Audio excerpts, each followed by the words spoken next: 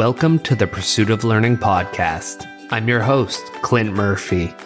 My goal is for each of us to grow personally, professionally, and financially, one conversation at a time.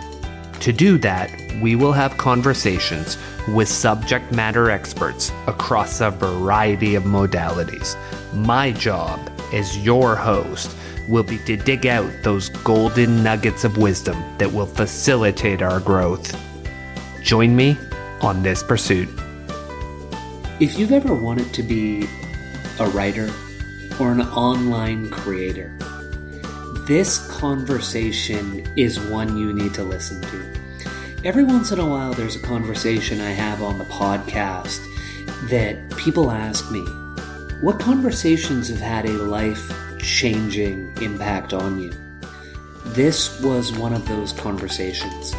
The way that Cole approaches writing, category design, and monetization of the full package, it opened my eyes up to what opportunities are available and how to go after them and get them. Again, if you want to be an online creator, come have a listen to this conversation. You'll enjoy it.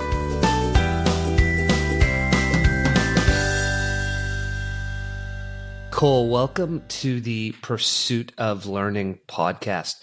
For my audience who may not have met you yet, can you give us a bit of your backstory?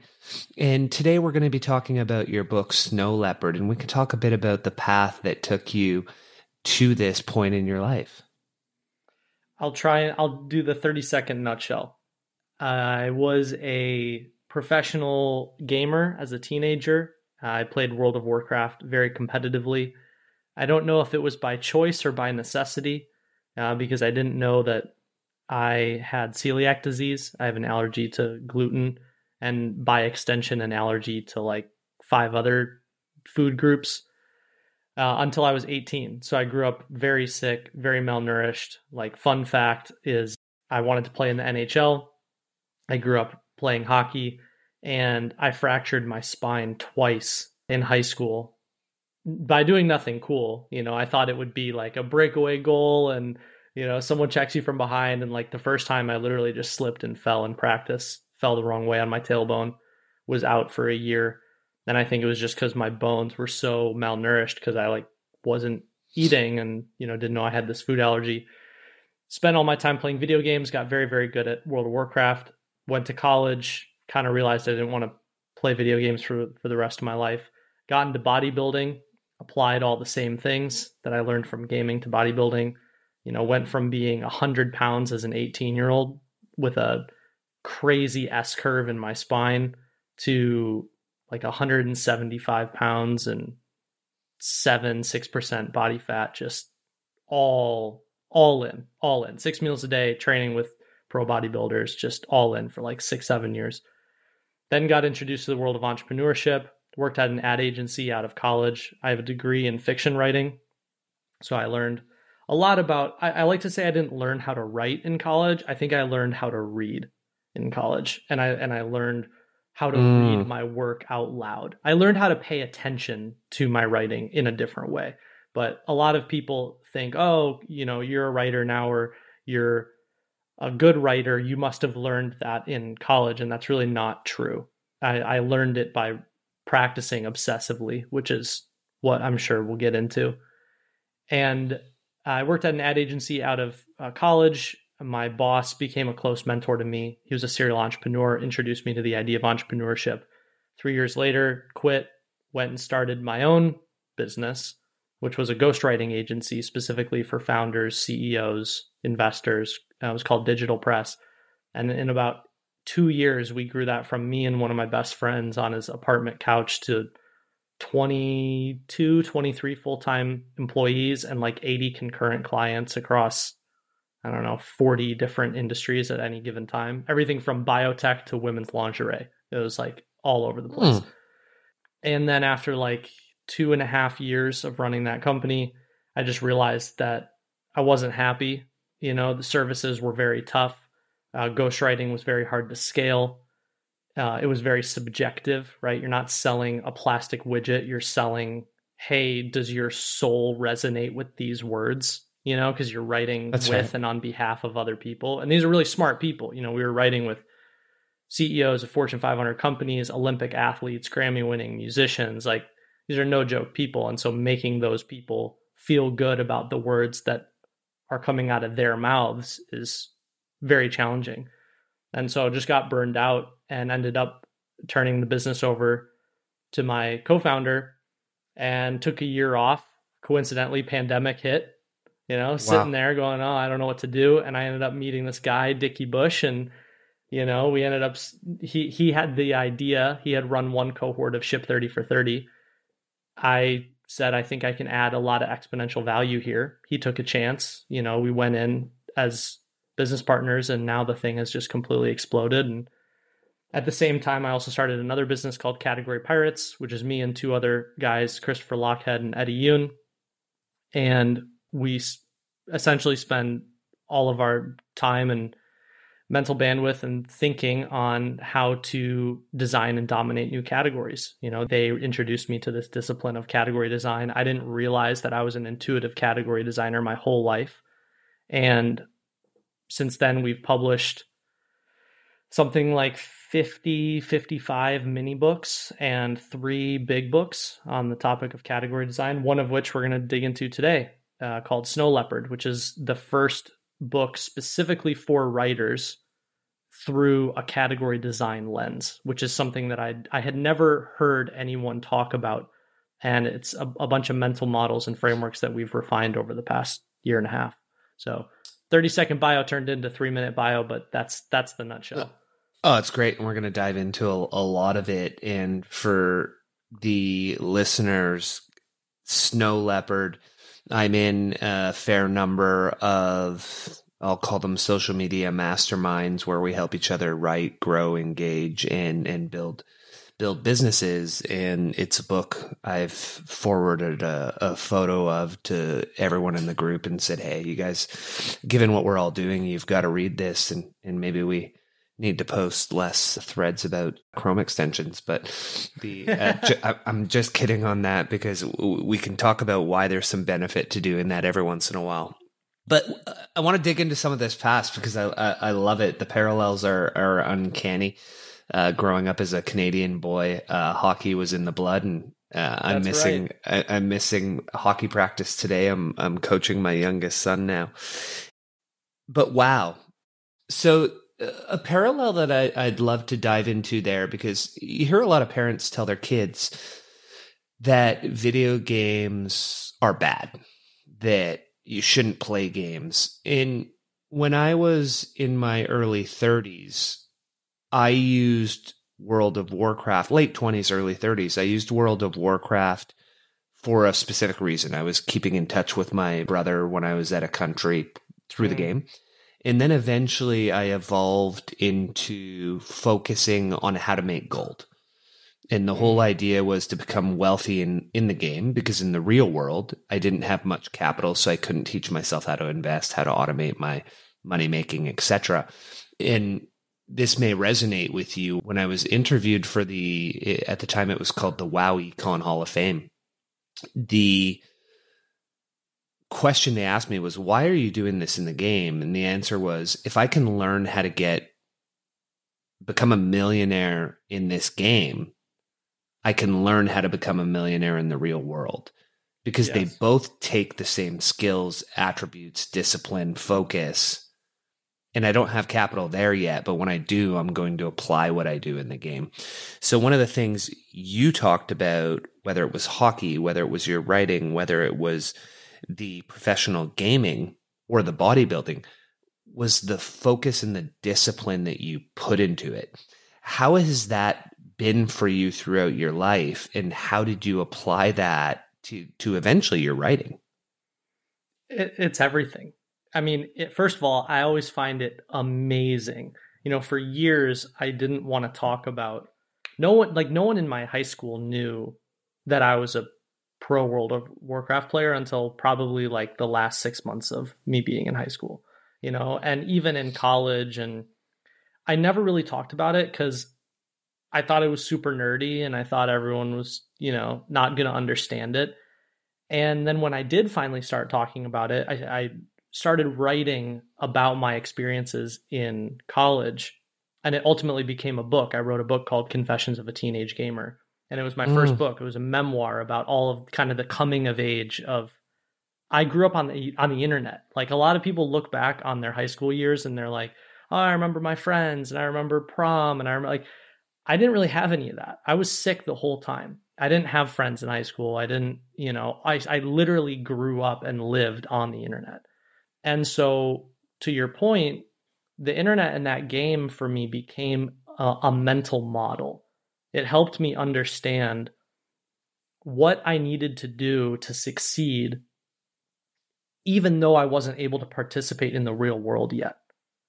Like you said, I don't have capital. For me, I couldn't go 3 hours without feeling like I had the flu, because the whole American diet is based on wheat, and I'm allergic to wheat, right? So if you kind of trace it through every chapter, and I still do this today, whenever I'm confronted with a challenge, I will often look back on my gaming years and go, what decision did I make back then?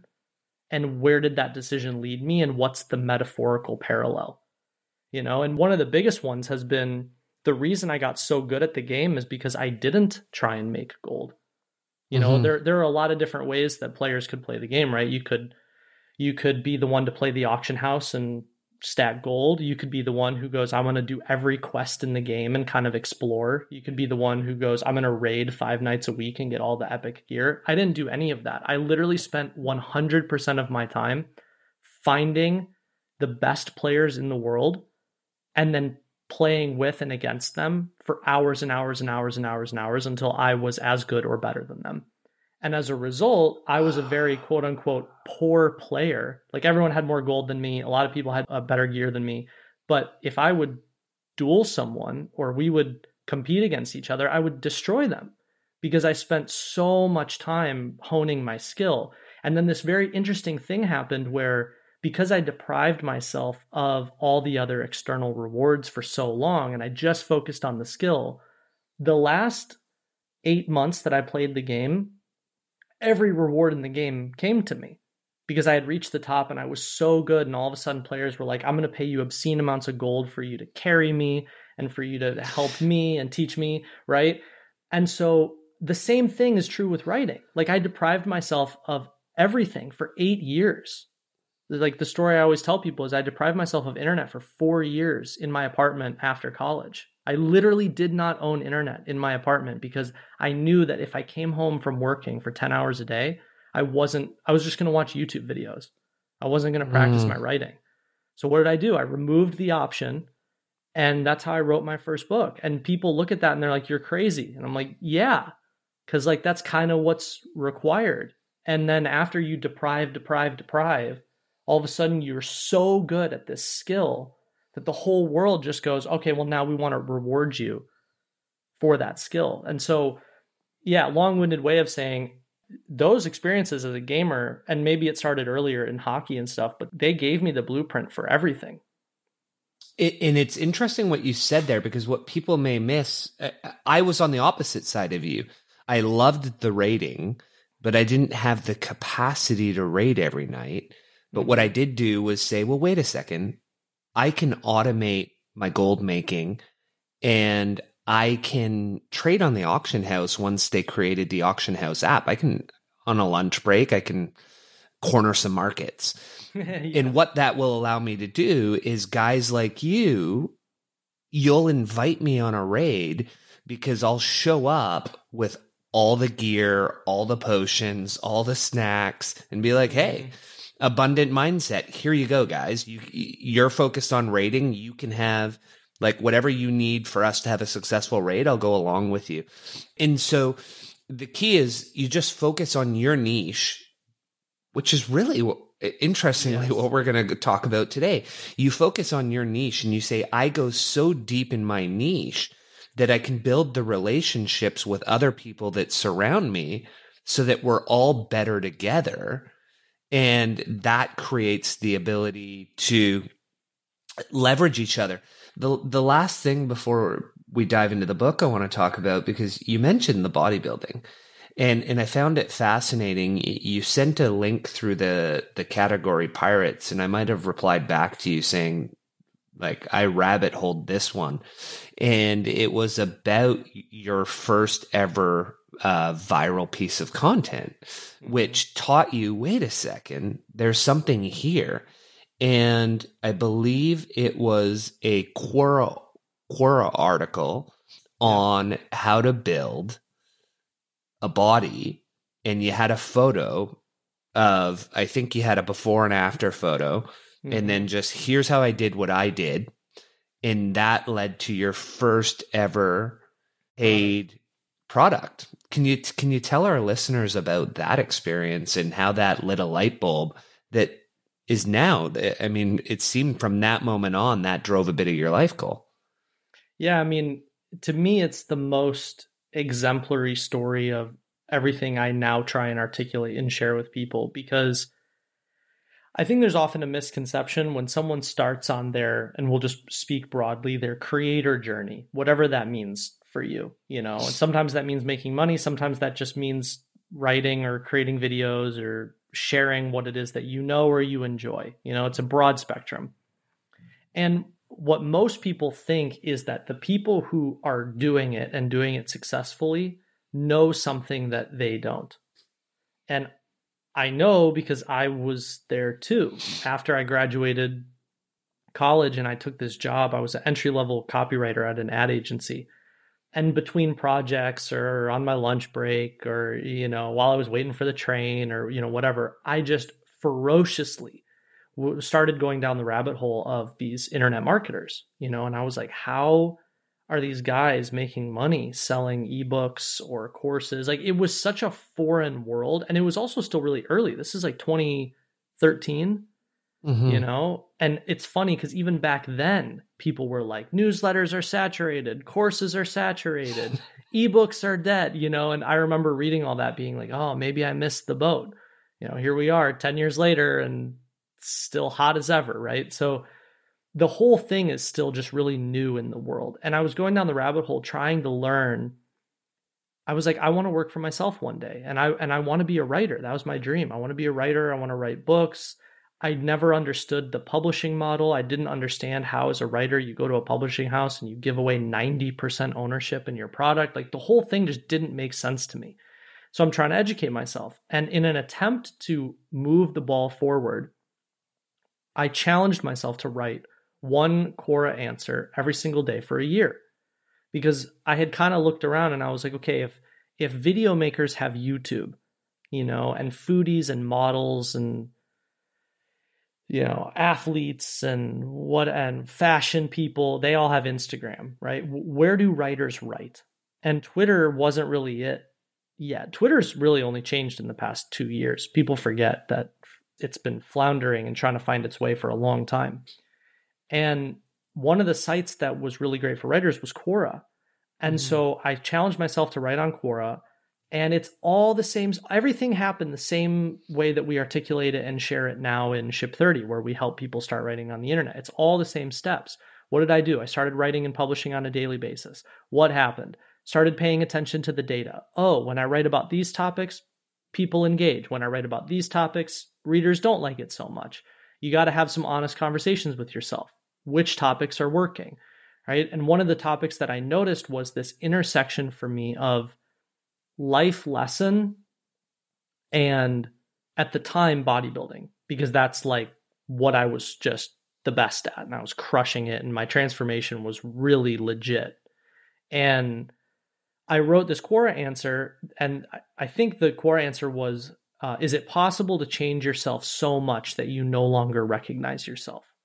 Perfect intersection of life lesson and I can weave in bodybuilding. And I put that before and after photo, and it was super short, right? And the way I try and articulate this so that people understand is like, I didn't want to write that day. Like, writing every day was hard, you know, and I finished working at my job and I was getting ready to go home. I didn't have internet in my apartment, so I would finish for the day and then I would write my Quora answer at the office or at the Starbucks down the street. And I found this question. I wrote my answer in 15 minutes. put that before and after photo. And by the time I got home, it was on the front page of Reddit doing 1 million views. And what happened was that showed me, all of a sudden I started getting all these emails from people saying, two questions, what's your workout routine and what do you eat? And every email, like 95% of the emails were from one very specific archetype of person. The skinny kid who didn't know how to put on muscle, which was me, right? This wasn't everyone. It was like a 16 to 28-year-old male ectomorph who was super skinny and had no idea how to put on muscle. And it was me 6 years ago, or 6 years before this. And all of a sudden, like all these data points start revealing themselves. And I'm like, wow, if all I do is help that one specific type of person and I answer those two questions, I think I've got something. Spent the whole weekend creating my first 2 paid products. Here's what I eat. Here are my workout routines. Launched them Monday morning and made my first $5,000 on the internet. And it changed my life. It completely changed the way I thought about scaling knowledge and what it is that people are interested in. And we can talk about, I made a bunch of mistakes thereafter. Like that should have been my first $10 million business. I kind of whiffed it because I was young and didn't understand what I had.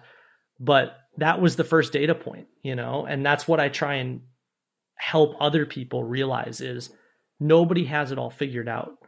You start and then the data points reveal themselves.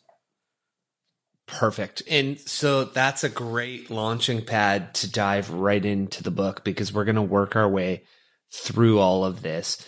And the starting point, because you came out of the gate swinging, which I loved in the book, was that you say everyone wants to be a thought leader, but they don't truly want to do the work. They want the outcome without the process. When you wrote that, where were you going with it? What were your thoughts, Cole? It's everything, right? I mean, that's every chapter. If I had a nickel for every time, when I was like at the peak of my bodybuilding phase, if I had a nickel for every time someone would come up to me in the gym and go, what supplements are you taking? Everyone wants the easy path, right? They look and go, oh, well, if you're shredded, then it's because you must be drinking a different protein powder than me. And the honest answer was, when I was in peak shape, like absolute peak, and I've got the photos and receipts to prove it, is like, I wasn't even taking supplements. That's the craziest part is I got to a point where it was 100% food for me. And it was that I was so disciplined and I put the work in. I was eating 6 meals a day. I knew down to the gram every single thing I was eating. My workouts were finely tuned. Like I got to the point where if I ate one extra rice cake or one extra scoop of oatmeal or one extra anything, I could feel it in my body because everything was just so locked in.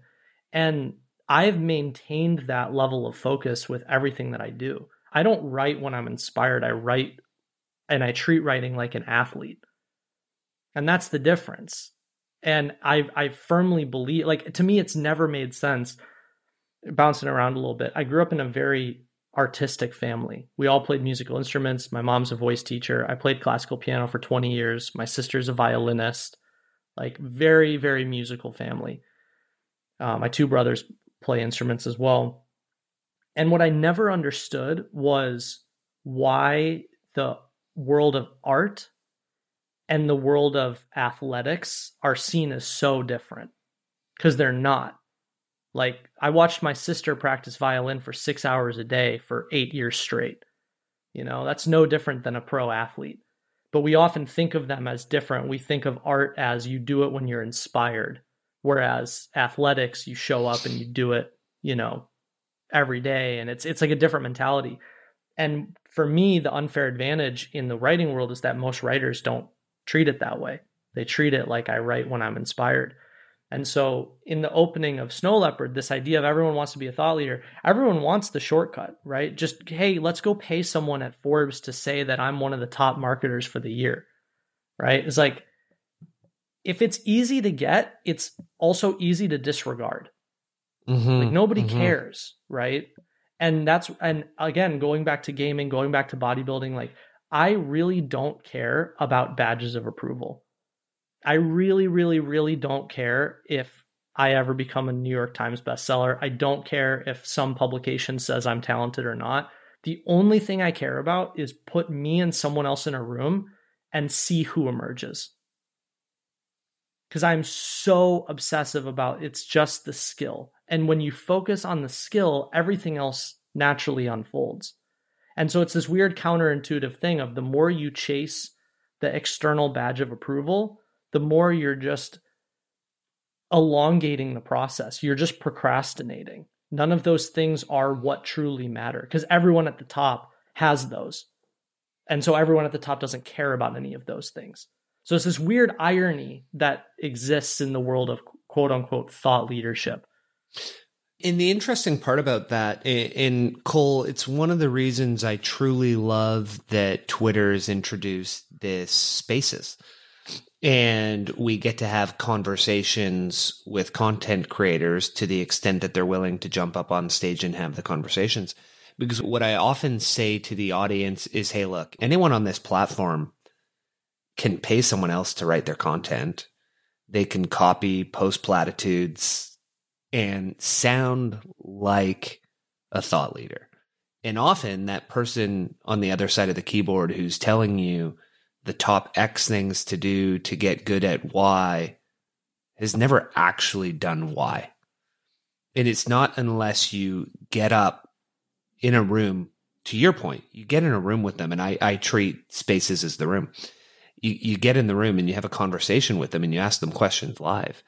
And you get at, well, is this person who has these accolades as a thought leader on this topic, do they actually even know that topic? Correct. Can they actually speak to it? Can they actually coach you? Or are they just paying someone to grow so that they can then leverage that growth to get you to pay them to grow? Does that make sense? Yeah, and that's why, Ship 30 for 30 is I mean, at this point, probably the fastest growing writing community on the internet.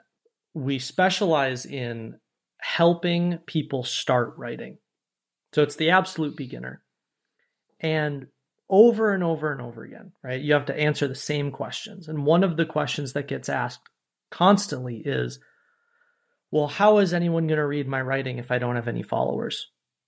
Right? It's just this like immediate focus on I need a lot of people paying attention to me first, and then I say something valuable, right? So you can already see the thinking is backwards. You're like, I need the audience, and then I say smart stuff. Not I say smart stuff, and then I build an audience.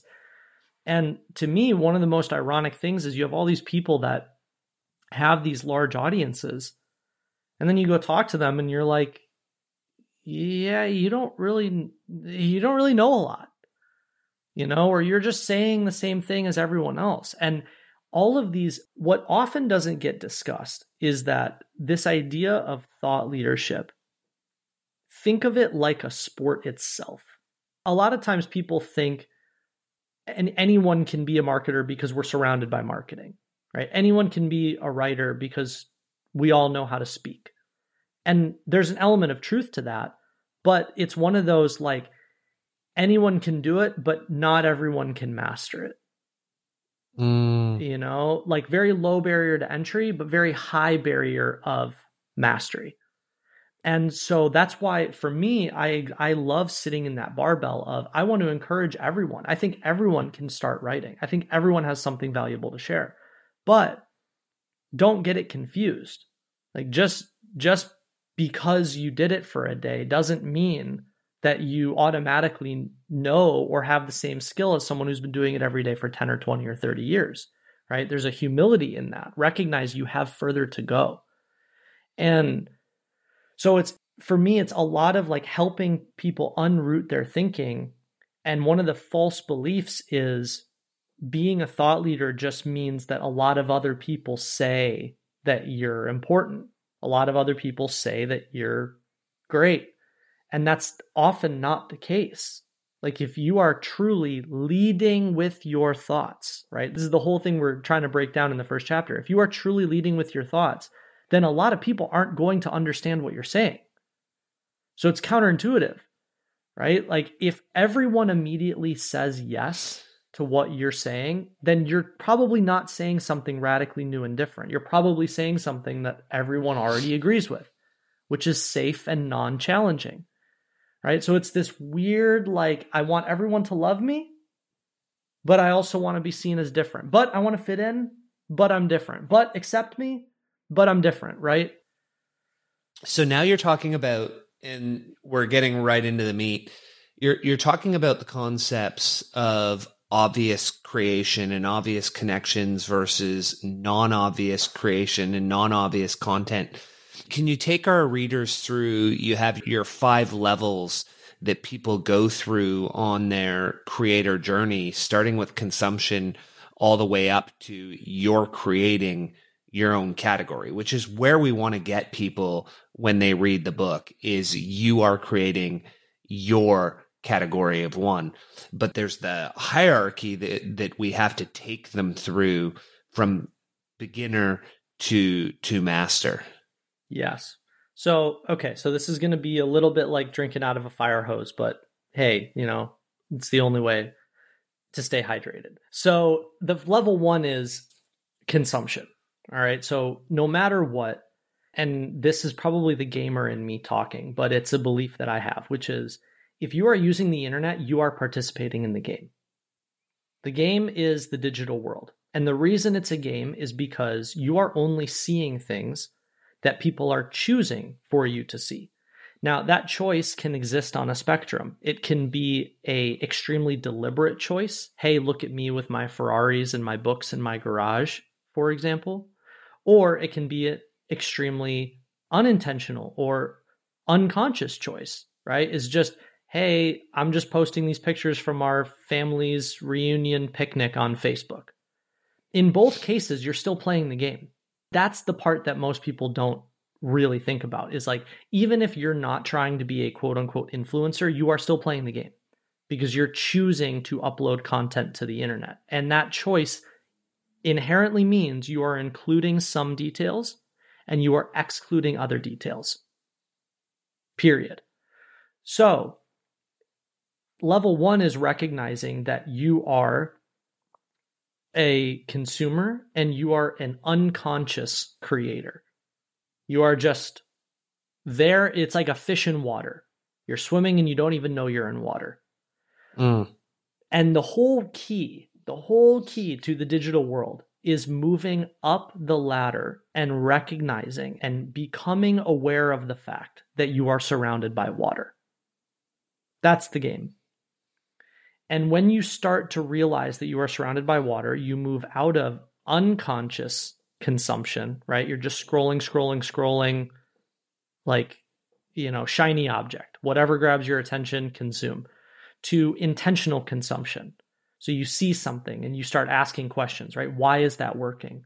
Every time I see a Twitter thread go viral, I don't just consume it. I literally sit there and ask myself, why did that work?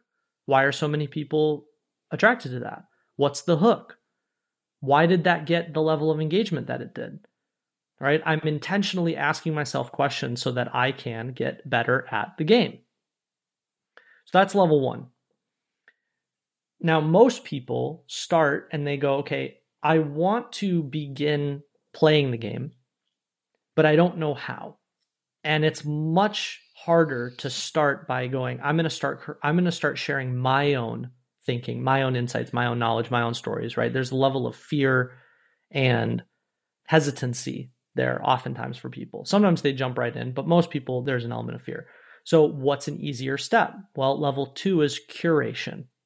It's not your insights. It's not your stories. It's not your frameworks. It's other people's. And you're doing the work of going, hey, I went and spent 100 hours, looking through all this information, and I'm coming back with the most valuable. So what are you doing? You're saving people time.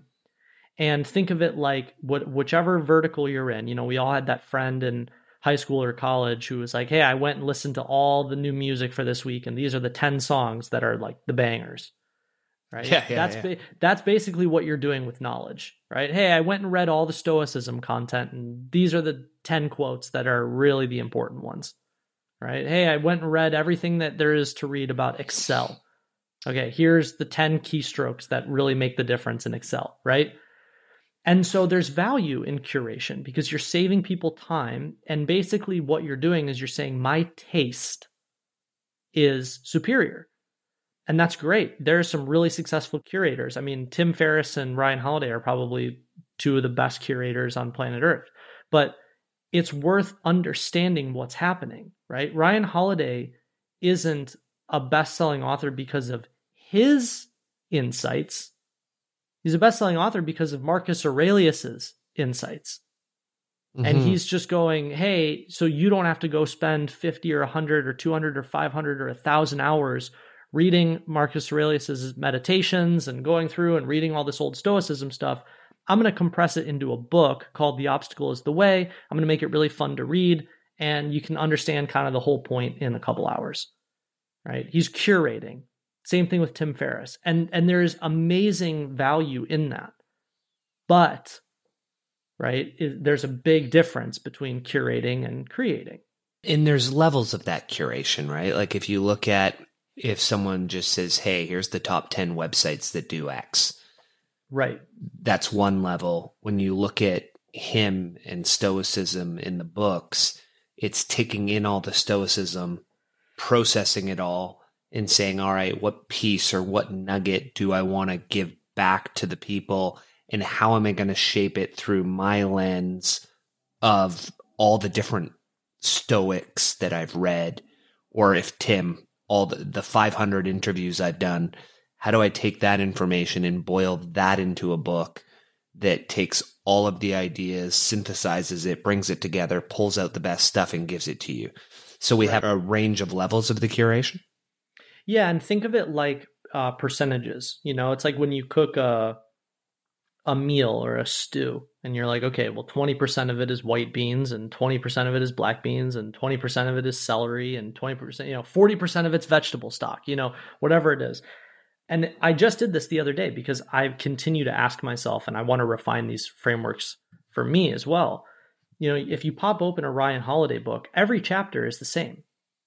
Every chapter first sentence is like, the morning Abraham Lincoln woke up, he didn't know what was going to happen, right? What is that? It's not Ryan Holiday's story. It's Abraham Lincoln's story, right? Curation.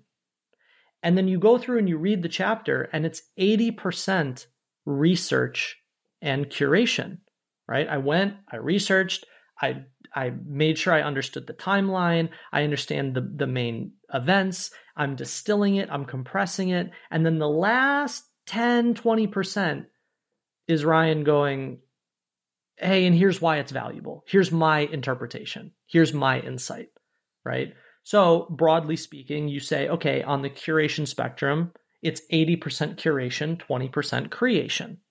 Totally fine. Some curators might be 50-50. Some are 100% zero. You have to figure out what that balance is for you, but it's still worth understanding. Like, what is it? Right? At the end of the day, what is that book? That book is research and curation. Great. Okay. Now, if you want to go do that, now you know what to execute as well. Gotcha. Okay. So then level 3, and this is where you have people like Ryan Holiday, Tim Ferriss, they start, it's the combination of level 2 curation and level 3, what we call obvious creation. Obvious creation is, I'm going to draw some obvious takeaways, right? So you tell a story and then it's like, what's the takeaway? Well, the takeaway is be kind to your neighbor, right? The takeaway is, hey, the key to stress is to not do too much. Right? It's these obvious insights that as a reader, you probably already know. They don't require a lot of deep thinking. You already know them, but you need to be reminded of them. So what's the value of obvious creation, right? Obvious creation is like, hey, sometimes we all need to be reminded that, if you want to be a top performer, you have to do what 99% of other people are willing to do. Is there anyone on planet Earth Genius. does anyone not understand that idea? No, we all get it, right? But we need to be reminded of it.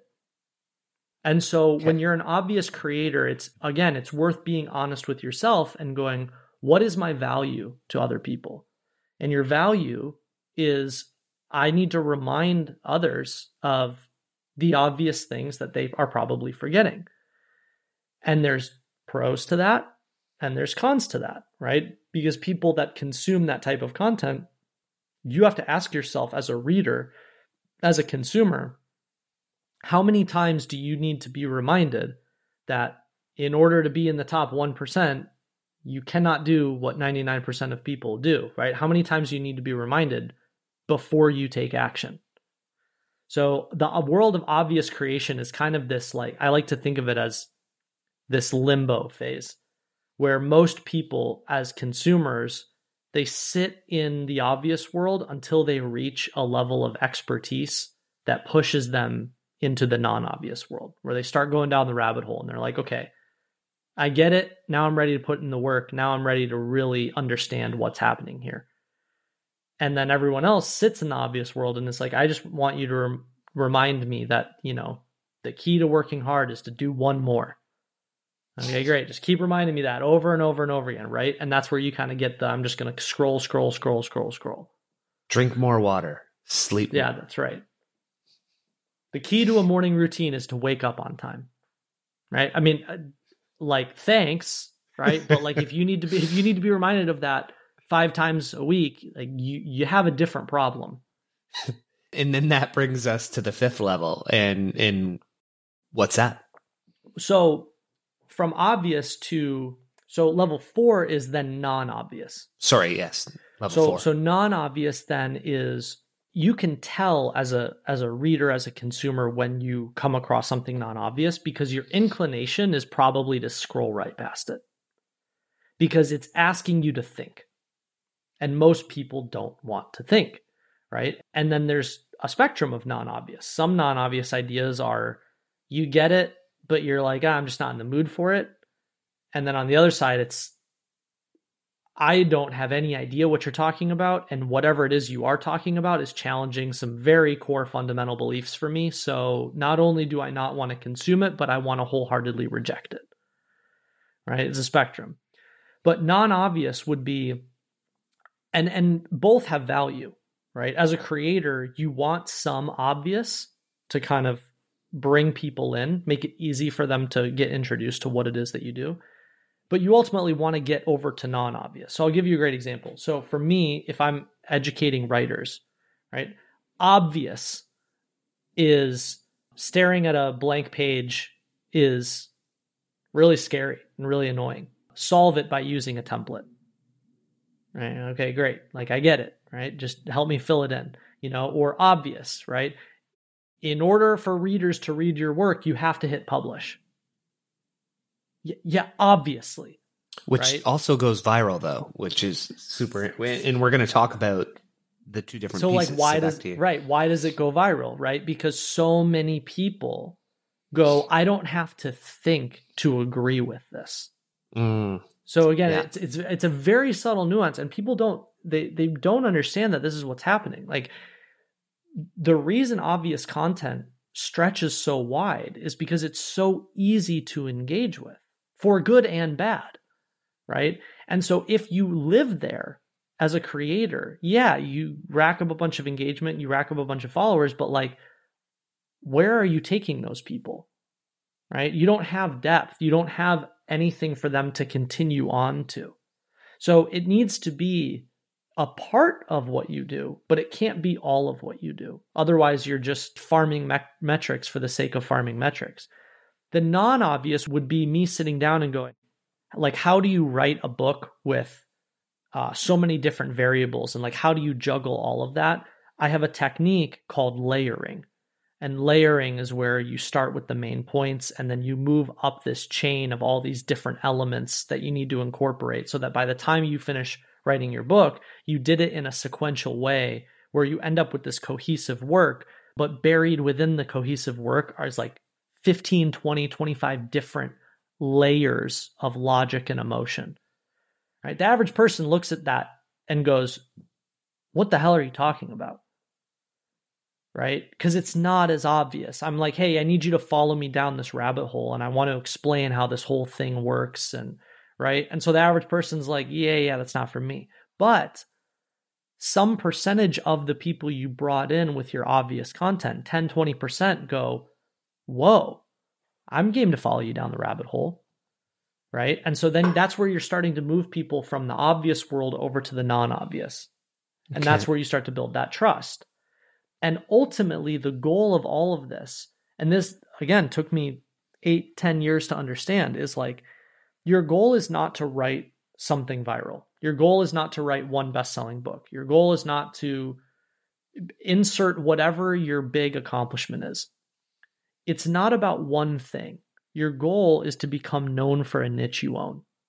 Because when you become known for a niche and not I wrote a book, or, I made a movie, or, I sold a product, or, whatever, right? When you become known for the niche, you now have an environment where you can create an infinite number of things. So if I'm known for the niche of writing online, digital writing, right? If I know someone is interested in the niche of digital writing, I don't write one book, I write 50, right? I don't create one product, I create 100 products, right? Because as long as I know that one person or that type of person is interested in that niche, that category of thing, they're going to want more. Whereas if you thinking is, I just want to write one best-selling book. Okay, great. You do it once. Now what? And what most people do, because they don't have this framework, they go, now I'm going to go try and create something completely different. But then they go change the category. And everyone who was originally interested in the first category goes, well, why did you go over there? I'm not interested in that category.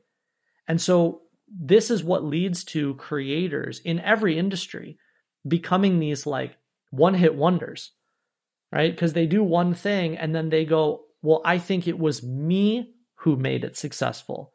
So if I, individual, go do anything else, everyone's going to follow me. And no, everyone's only going to follow you if you, individual, keep doing things in your niche. The goal isn't for you to be known. The goal is for you to be known for a niche that you own.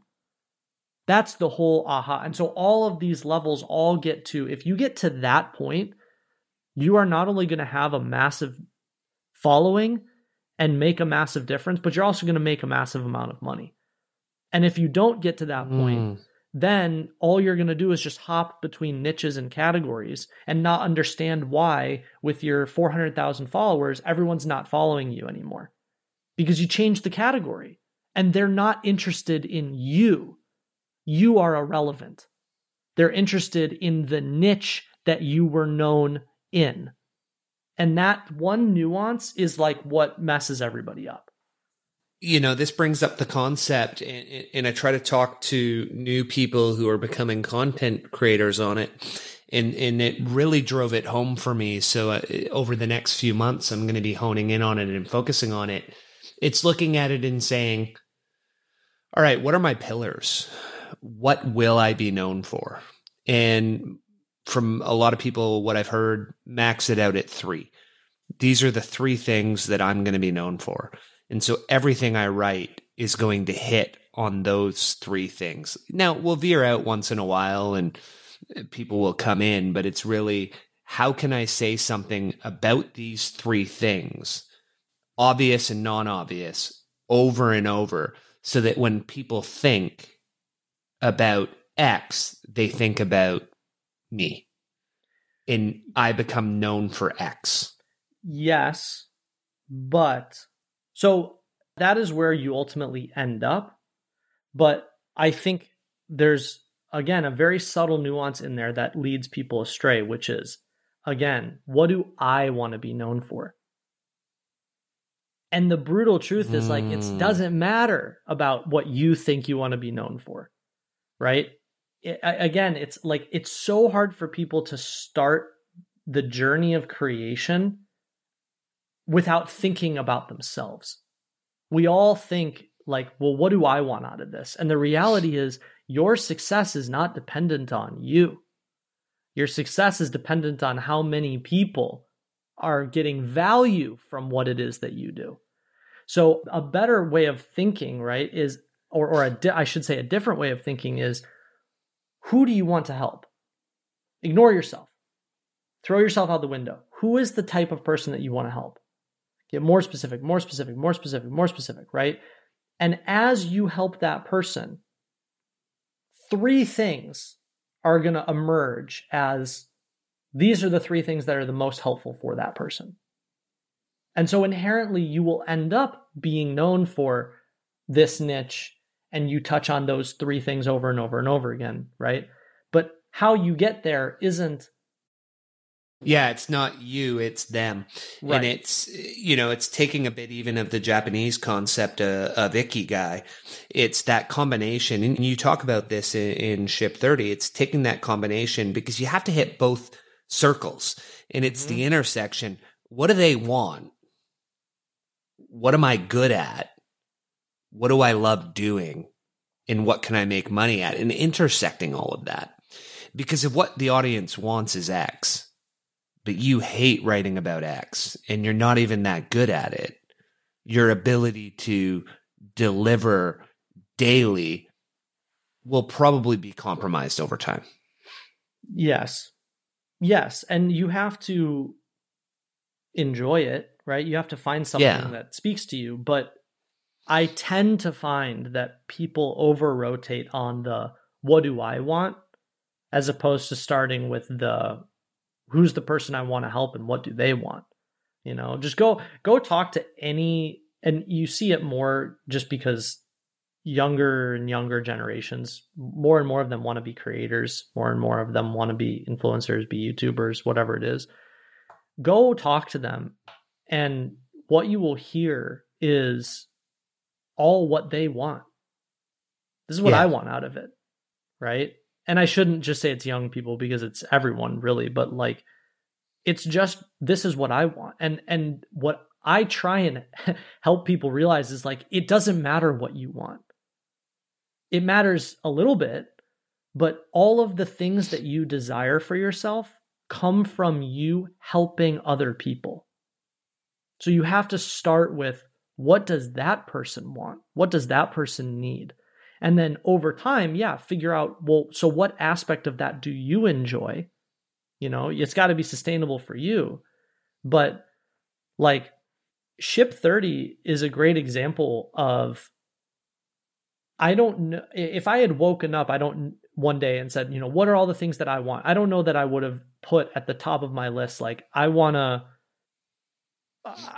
help beginners start writing on the internet.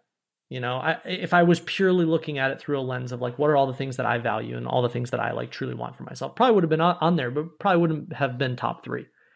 But if I remove myself and I think about who's the person I can help, the first person that comes to mind is me in college. And like, I wanted to be a writer, right? And I had all these questions and I had all these problems. And I was like, wow, if I could go back and help that version of me, I bet there's a lot of other people in the world that are where I was at that moment. And when I start there, all the answers reveal themselves, but if I just start with, well, what do I want? Right? Listen to what everyone says. They all go, well, I want to make 6 figures from my laptop, and I want to travel, and I want to have freedom, and it's like, well, that's great. I want a yacht and a Ferrari. Right? But like, it doesn't matter. None of that matters. What matters is, who is the person that you want to help? Who is the person consuming your work? And how do you shift your entire focus to moving that person forward? And if you do that, if you are successful at doing that, you unlock all the other rewards that you also desire. But you have to start there. And so much to unpack in even just that part, because at some point on this creator's journey, on this creation of our categories, we're saying, hey, I want to get paid for this. And one of the challenges you point out is that the goal is to get to X and be the category creator. On the way, you have the non-obvious creator, and that individual often tends to make less money than the obvious creators operating at their peak. And so part of the question becomes, how do we create this, if we truly want to be non-obvious, which is it's a great goal. Not all of us have it, but if that is the goal, is there room for a hybrid approach where, and I think I know my answer in how you have Ship 30, Cole, is that your obvious creation is generating enough money that you can build the non-obvious content and go down the path towards the category creator. Yes. Yeah, I mean, again, and this is a highly subjective question. It all just depends on what the person values and what the person wants. Some people go, I just want to make money. I don't care about really impact. I'm not trying to push my industry forward. I'm not thinking about legacy. None of that stuff. I just want to make money. And those are the people that tend to spend their whole careers in the land of obvious, right? Because they're just like, I'm going to tell you the basic stuff and I'm going to tell you the stuff you kind of already know, but I'm going to remind you of it a gazillion times and you're going to pay me to do that. And obvious work is much easier to grasp for most people. And it's also an easier entry point, right? It's simpler problems. It's problems that are more obvious. And where I went wrong for a very long time, because I tend to be more non-obvious. I want, one of my life goals is I want to be a billionaire writer.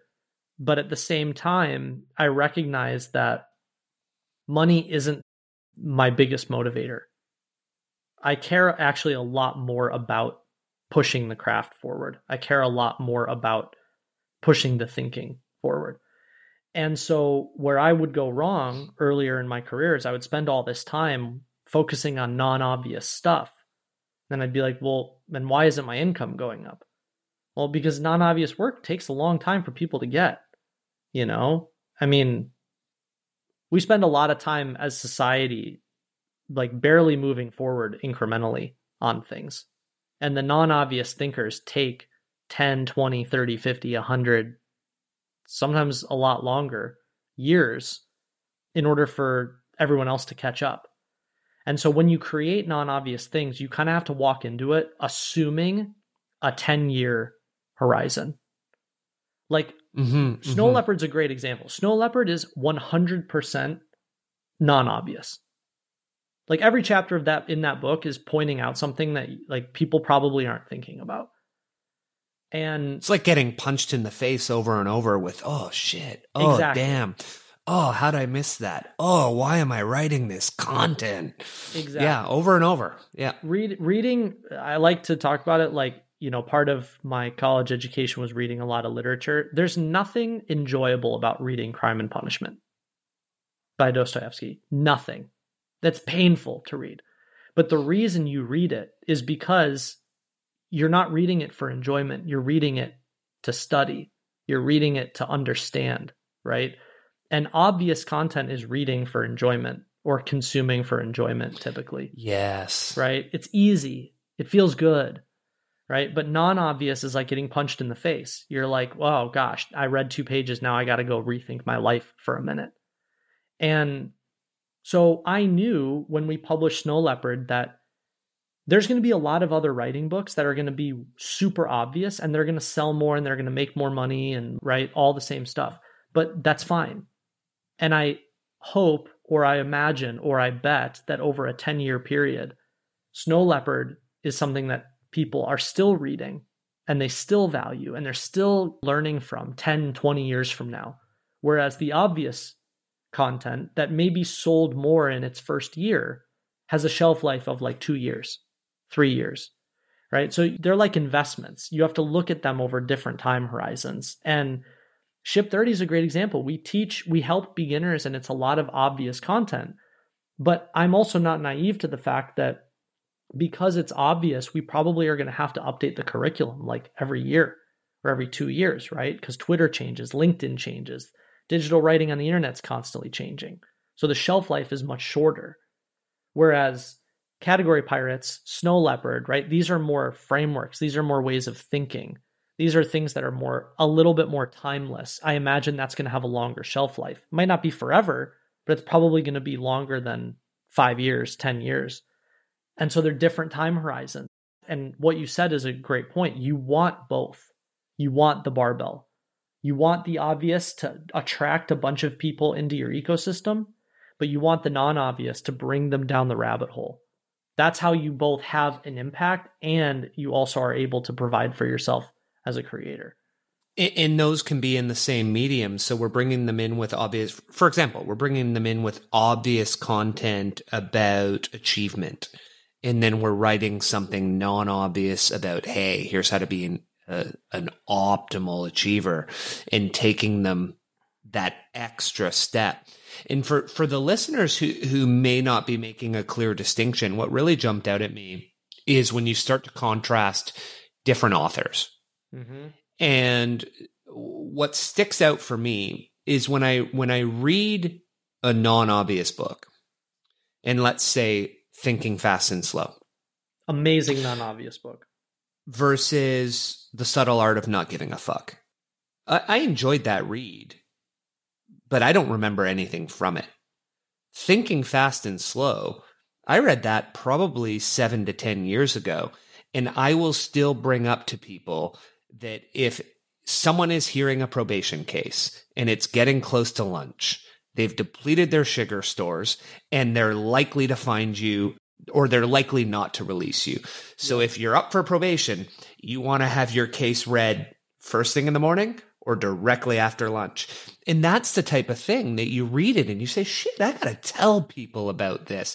Can you talk about how that is one of the signs that you're starting to get something non-obvious?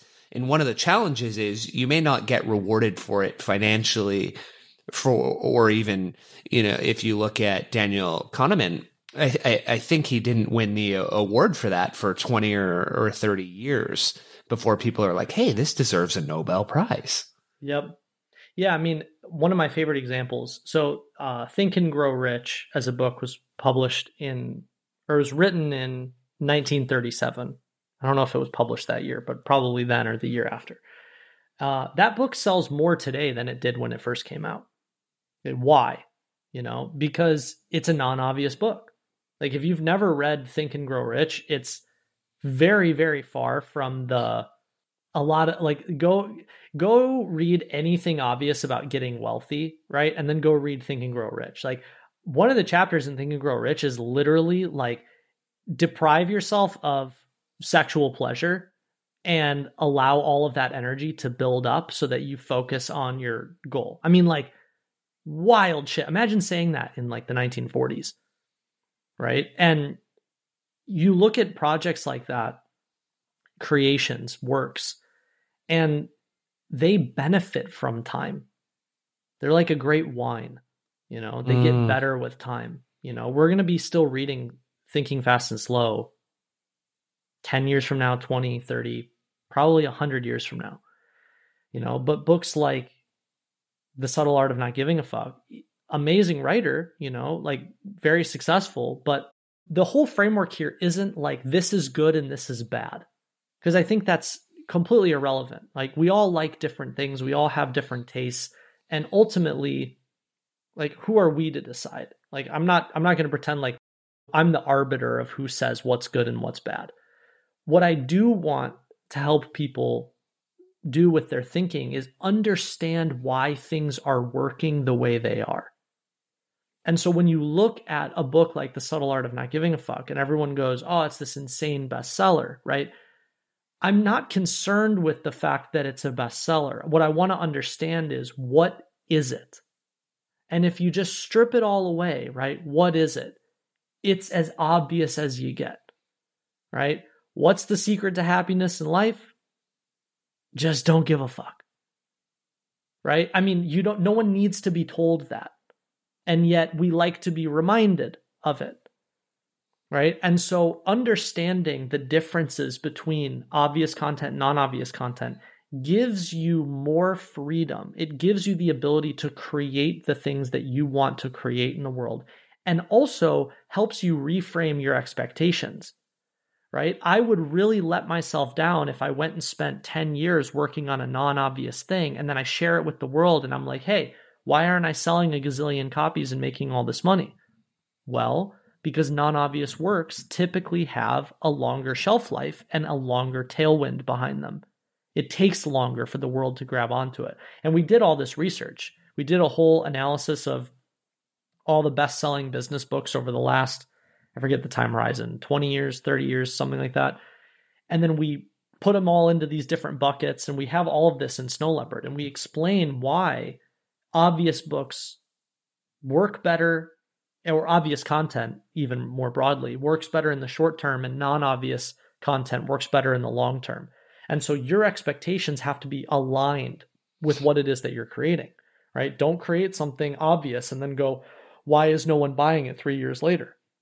Because it was super obvious and you have a 3-year shelf life, right? And similarly, don't go write Thinking Fast and Slow and go, why is it not a viral sensation after 30 days? Well, because it's going to take people a while to get what you just said. So all of this I think is important so that as a creator, as a writer, as whatever it is that you're making, you're not also getting discouraged along the way. You need to understand why what you're creating is having the impact that it is. And that helps you. Let's say you're someone who's writing on Twitter and you write a thread and you feel like it's got massive value for your audience and for people, and you put your heart and soul into it, but you get 800 likes, and then you see one of the Microsoft Outlook or Chrome or Excel threads get 1 million. Like, in fairness, my most viral content was about Microsoft Excel, and it was, I think, 26 million views. And you're like, oh, like, how did 26 million people like that? Mm-hmm. But only 800 liked this thread that will change their life if they do it. And it's recognizing that obvious versus non-obvious. And hey, this may strike 10 people so deeply that it moves them. And that'll take time to grow. So keep putting it out there and figuring out, but recognize it's likely never going to go viral. Yeah, and also being okay with that. And like being okay with that. I forget the exact numbers, but something like, Subtle Art of Not Giving a Fuck has sold north of 10 million copies. Thinking Fast and Slow has sold like 1 million. Right? And so it's very, again, it all depends on like which version of the game are you playing. This kind of full circle, right? Are you playing the auction house in World of Warcraft? Are you trying to raid and get the best gear? Do you just want to be the most talented player? Right? And so the mistake that creators make, or the mistake that writers make, is they go write something non-obvious, something really smart, really unique, really different, really pushing people's thinking forward. But then they go compare themselves to people playing a different version of the game. Why didn't I sell 10 million copies? Well, it's not because you're not good. It's not because you're not talented, which is where everyone goes. Everyone goes, oh, I must not be as good. No, you're just creating a different thing. And the obvious stuff is always going to outperform you, right? It's like when someone really smart and really non-obvious goes, how do I get as many views on my content as Gary Vee has? It's never going to happen, right? Because Gary Vee is an obvious machine and he's playing a different version of the game. And so you're never going to have as many followers or likes or comments or shares as Gary Vee, but he's also never going to have the level of thinking and impact that you're going to have. They're different, right? No one. Do you know a single person that has ever been like, man, Gary Vee's framework on this completely changed my life? No. And well, I mean, I have read or seen people say that, and as soon as I hear them say that, I immediately discount what they're likely going to produce. Yeah, it's and like, I'm okay, partially joking there, but yeah. Oh, and no fault. He changed your life. Okay. Again, and it's not about is it good or bad. It's, do I like it? Do I not like it? It's just understanding why it's working the way it's working and being really honest about that. And I feel like if that was our whole mission with this book, is like, so many talented people get led astray or they give up because they create something and then it doesn't have the impact that they expected. And they immediately jump to the conclusion, I must not be good enough. I must not be talented. And that's not the case. It's just they're different versions of the game. And you have to decide which version of the game do you want to play. It exists on the other side too, right? There's a bunch of people on Twitter that have 500,000 followers that talk about, whatever big, broad topic all day, but they don't make any money from it. Right? And so, like, which problem do you want to have? Like, they have all the attention, right? But like, because they're so obvious and they're so broad, they don't have a niche and they don't know how to monetize that niche. And so it's like, which one do you want? Would you rather have 500,000 followers and talk about broad topics, but not know how to monetize and really have a hard time monetizing because of the nature of what you're creating? Or would you rather have 10,000 followers, exponentially less engagement, but a super clear niche that pays you $250,000 a year? Right? Those are two different versions of the game. And yeah, there's people that end up having elements of both, but like, you only have elements of both either if you're really lucky or you understand everything that we're talking about here and you create that intentionally for yourself. Exactly. So let's dive into that a little. In what I loved, because a lot of people that want to become creators, they don't think strategically. I mean, that's part of the problem, is they don't say, well, where am I going to be and where do I want to be in 5 years? How am I going to get there? What's the path? So they can have that combo that you just talked about right there. Mm-hmm. And part of what you've done really well is there's an element of financial independence concepts in this book, because part of what you say is you learned early on that you need to understand two things. And it almost comes back to a gaming concept again. What does your party cost? Mm-hmm. Who's the party for? Can you talk a little bit about that? And I'm going to tie one thing into it to make it a multi-part question for you for fun. Yeah, I'll go for it.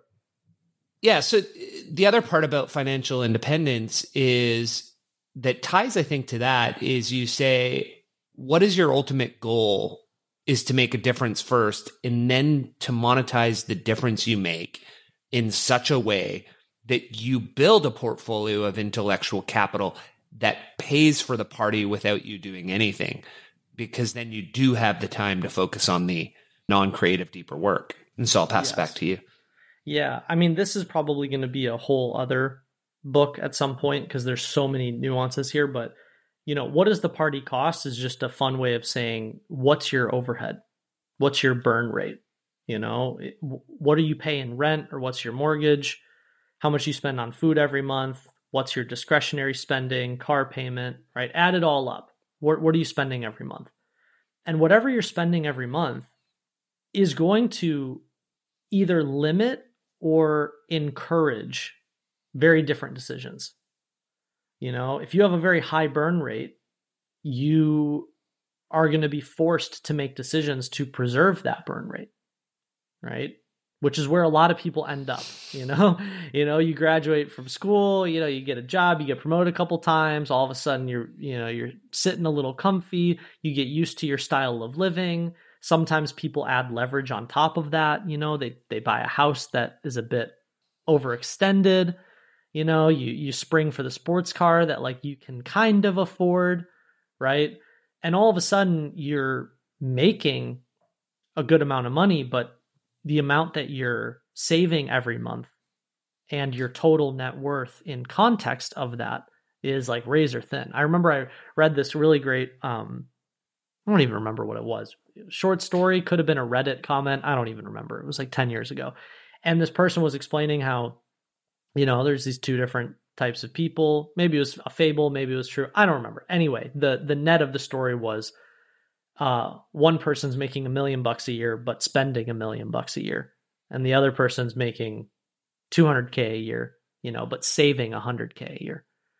And on the surface, the person making $1 million is the rich one.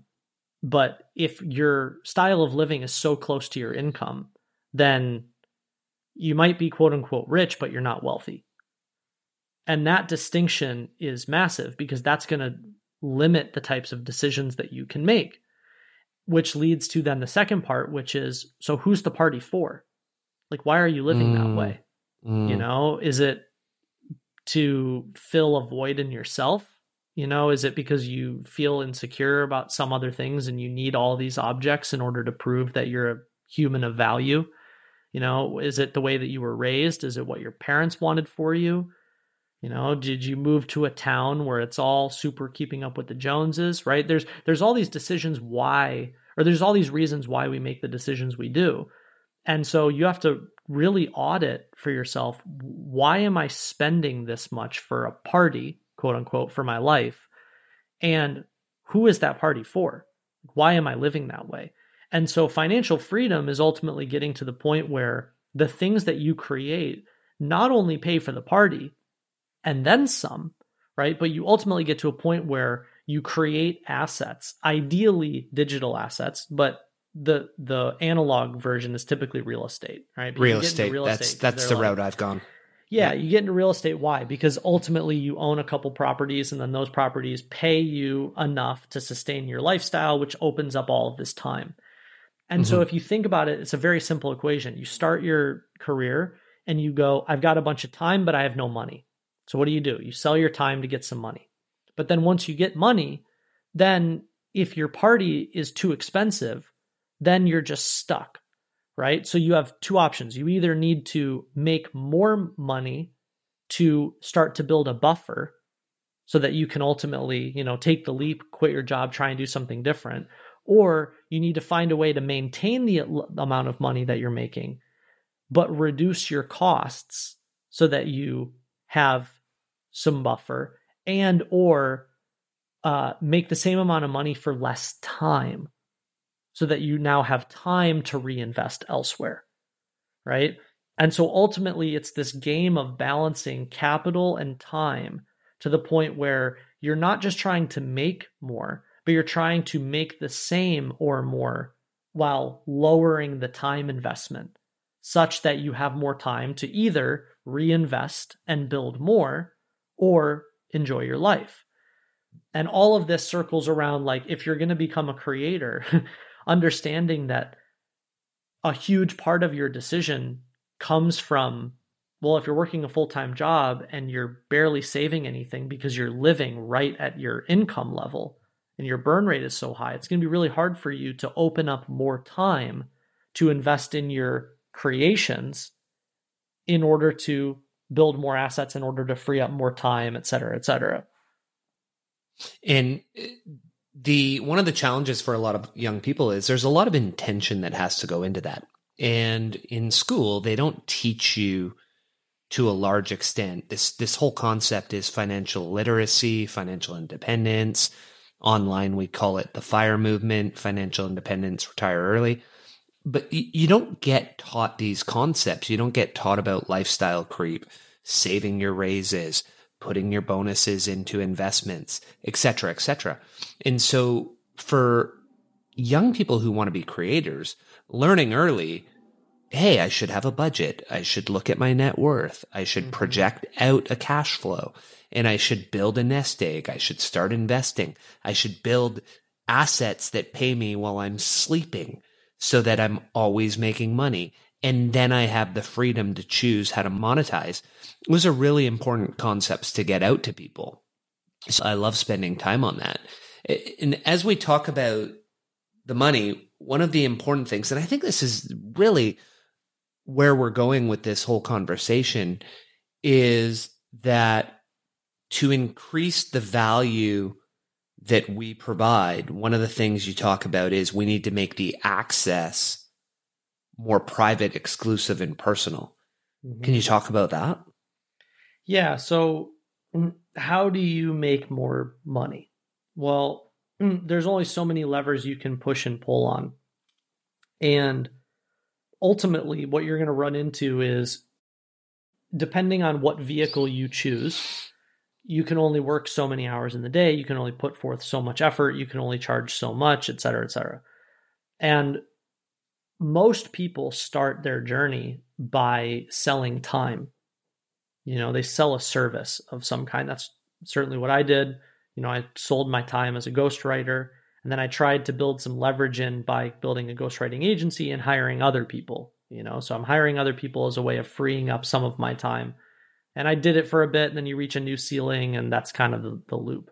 The way that you charge more for your time is you have to basically create levels of access. And levels of access means I'm giving you different experiences of working with me. So you might charge, we'll just use some whatever basic math, but you might charge $100 an hour for consulting, quote unquote. But then you can only work with, say, 10 people at a time. So all of a sudden you're limited. And you're like, okay, well, I can't work any more time, so I need to raise the cost. So you go, okay, I'm going to raise it from $100 to $200. And then you've still got 10 people. And then you're like, cool, I'm at my new ceiling. I raise it to $300, right? And then all of a sudden you get to a point where you're like, no one's going to pay me above, say, $500 an hour. So what do? You can either keep the cost or lower the cost and create a new vehicle. So you're like, I'm not going to do one-on-one. I'm going to do one-to-many, right? So Ship 30 is one-to-many. Like a cohort model. Yeah, or it could group be a cohort, coaching. Group coaching, right? Whatever. It doesn't matter if there's eight people on a Zoom call or 800 people. It's one-to-many. And you have to figure out the ways that you manage those different experiences depending on the number of people, right? And as you open that up, then when you have a one-to-many model, your individual time becomes even more valuable because then you give people the option. So now you don't need every person to pay you $500 an hour. You go, hey, I've got this one-to-many model that's $100. You still get access to me, but you're with a whole bunch of other people. But if you don't want that, I work with 5 people at a time. I work with 3 people at a time, and it's $1,000 an hour. So you can raise the price because you need less people to say yes. You have another option, right? That creates kind of this equilibrium in your business. And so this like stack of what you can offer people, and I'm still in the process of creating it for myself, but a lot of the pieces are built. If you want to learn from me and internalize the way I think about digital writing, you can just go read my book, The Art and Business of Online Writing. It's $20. That's pretty much like everything that I have to say about the topic as of right now.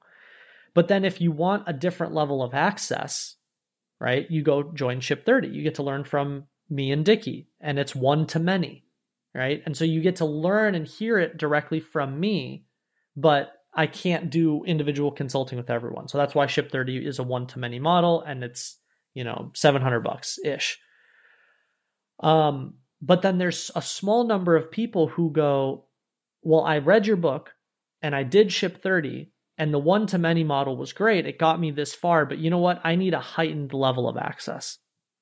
And because we have these other options, you can price way higher because you weed kind of the people out, right? It's like either you are that person and you want to pay the ultra premium and you want direct access and you want to pay for my time, okay. And if not, then the one-to-many model is what works for you. And ultimately, you want these different tranches because there's going to be different types of people with different types of budgets who have different wants and needs that are willing to pay you different amounts, even though what it is that you're sharing is like ultimately the same, right? Like everything in my book is what we teach in Ship 30. And a lot of what we teach in Ship 30, I'm just doing individually with other people. Right. But it's the access that's changing, not necessarily the information itself. And so let's take that a step further. Let's say we want to become that category of one creator. The way you talk about looking at it, you've already said, hey, we have to look at it from the audience's point of view, what they want from us. And one of the things you talk about is look at what their problems are. And when we're trying to do this non-obvious, this idea of obvious problems, non-obvious problems, obvious solutions, non-obvious solutions, and how we pair those up will determine where we end up on that curve. Yes. So now, yeah, you're getting into all sorts of different combinations, right? But you have obvious problems that are solved with obvious solutions. You have obvious problems solved with non-obvious solutions. And you have the counterpoint. You have non-obvious problems solved with obvious solutions and non-obvious problems solved with non-obvious solutions. The ones on both sides, so both extremes are bad. You don't want to solve obvious problems with obvious solutions because everyone's like, yeah, I get it, right? So it's someone who goes, I have a hard time waking up in the morning and getting after it. Obvious problem. You go, hey, obvious solution, set your alarm. They're going to look at you like, well, yeah, I've been trying that for 10 years and that doesn't work, right? It's so obvious that we devalue it, right? I have a messy house, obvious problem, obvious solution, hire a cleaner. Well, that's typically why if you clean houses, you have a pricing problem. You can't charge someone $5,000 to clean their house because we don't value obvious solutions to obvious problems typically as a society, right? On the other side of the spectrum, you have non-obvious problems solved by non-obvious solutions. So already a non-obvious problem is a problem that most people don't even know that they have. So you have to educate them. And then if you give them a solution that is like so out of left field to a problem that they barely even understand that they have, they're going to completely disregard the whole thing. So stacking non-obvious on non-obvious is very unproductive. So you want to avoid both sides of the extreme. What you want is you want the combination. You want the barbell of both.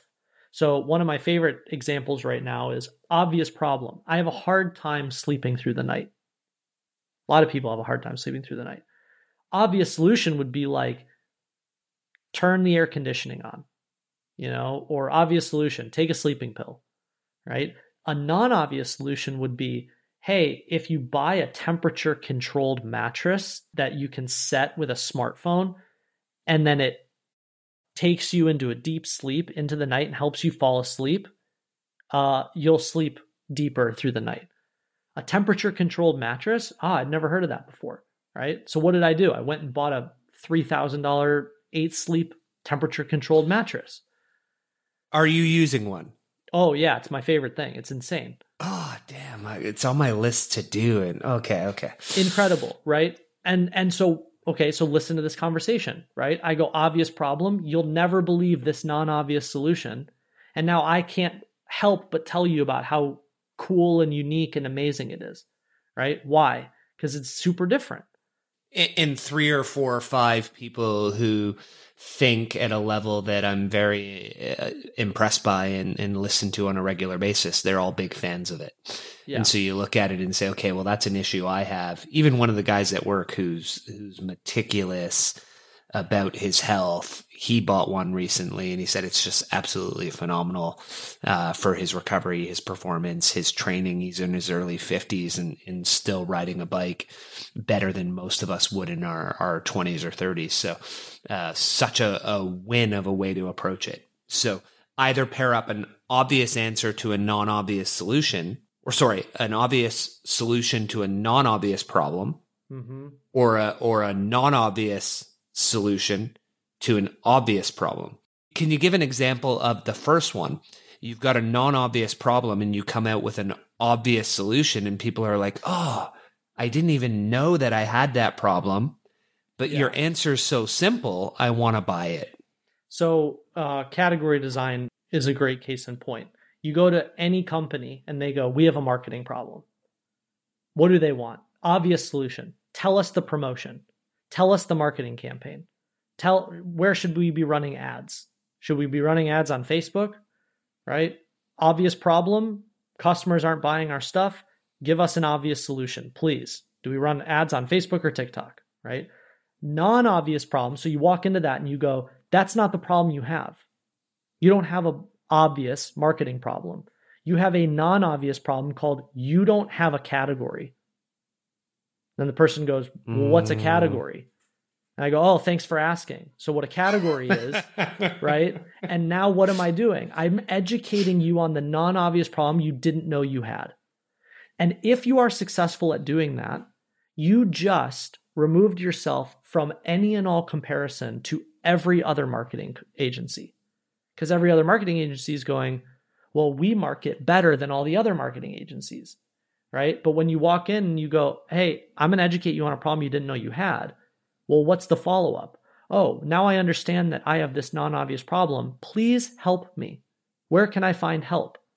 Then you go, oh, well, hey, we specialize in category design, right? So if you had a category design agency, that's what you would do. You would go educate people on the problem. And then what's the obvious solution? Oh, well, pay us and we'll do it for you, right? So this is, again, it all comes back to what version of the game do you want to play?